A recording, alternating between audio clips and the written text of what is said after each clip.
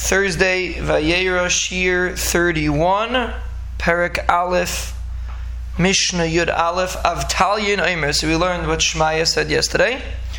Avtalyon said, Chachamim hizaru b'divreichem. The Chachamim have to be careful with their words. Now, like we said yesterday, this is very relevant to the time that Shmaya and Avtalyon lived. They lived during the time that the Stukim and the Baisusim were very powerful. And they had a big shlita over Klal Yisrael. And the story with the Stukim and the Baisusim came because of something that Antignish Ishseichai told his Talmidim, Tzadik and Baisus, and therefore they made a mistake and they became Stukim and Baisusim. So Avtalyon said, Chachamim hizaru b'divreichem. By seeing what happened over there, so therefore he made this statement. Chachamim have to be very careful the way they talk. Shema tachayvu chayvas galus, meaning maybe you'll have to go into galus for whatever reason, and then kids are in the place where you are. There's no one maybe that's going to misconstrue your words, but you might end up out of the place where you are. You're going to go to a place with bad water, which means with bad people that are looking to change and misrepresent what you said. And the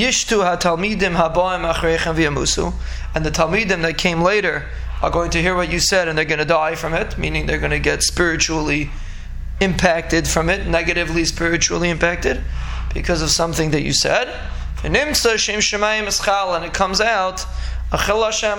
So therefore, Chacham have to be very careful with B'divreichem, and they saw the outcome of it, and therefore they made this statement. And you see that Chazal end off the way Avtalyon ended off was Nimtza Shem Shemayim Eschal. It means he didn't focus so much on the impact; he was focusing on the Chil Shem Shemayim. And the reason is because Chazal say that there's no such thing as a mezid with Chil Hashem.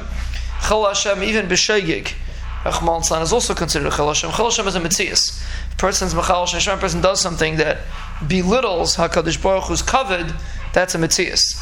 So that's the point of the Mishnah. They didn't do anything wrong. They said a memra, and someone misrepresented what they said. But the answer is, when we're dealing with Shem Shemayim Eschalal, it's irrelevant if you meant it or you didn't mean it. What's going to end up coming out is going to be Shem Shemayim Eschalal, and that's going to be your responsibility because you're the one that caused it, whether you meant it or not. So that's Avtalyon's point. Because Chil Shem Shemayim is so chamer, Chil Shem Shemayim is a metzias as opposed to an action.